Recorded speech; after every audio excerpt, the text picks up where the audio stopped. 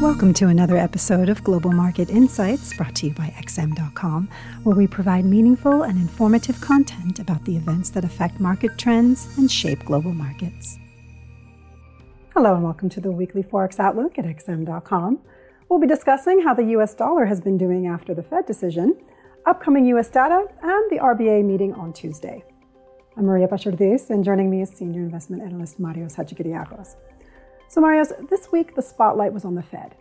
Can you tell us how markets reacted after Powell's remarks and how the upcoming ISM non-manufacturing data due on Monday may impact the dollar?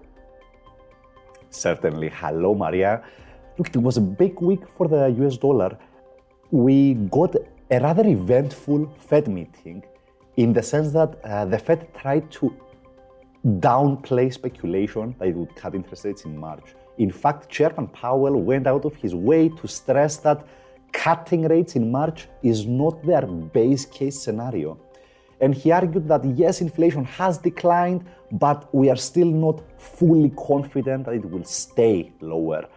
And he pointed to solid economic growth, resilient consumer spending, a tight labor market as factors that could keep inflation burning hot above 2% for some time. And the overall message from Powell was, yes, we're going to cut interest rates this year, but not quite as quickly or as rapidly as the markets have been pricing. And as a result of this, Maria, we saw traders scaling back bets on a March rate cut. The probability for a March rate cut fell from 60% ahead of the Fed decision to around 35% afterwards.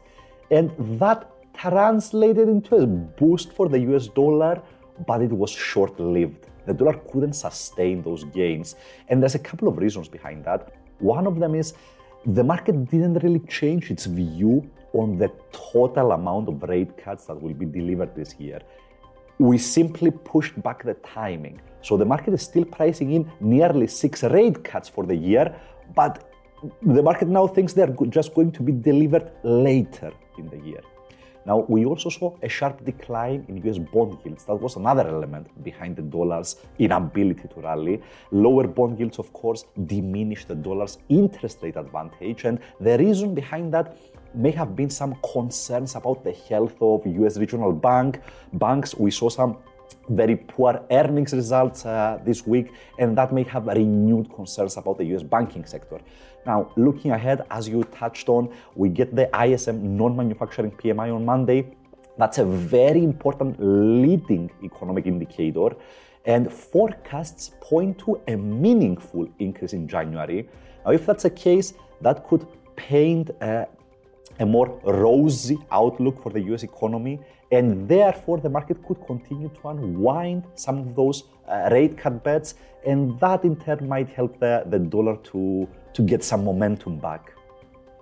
Moving over to Australia now and the Reserve Bank.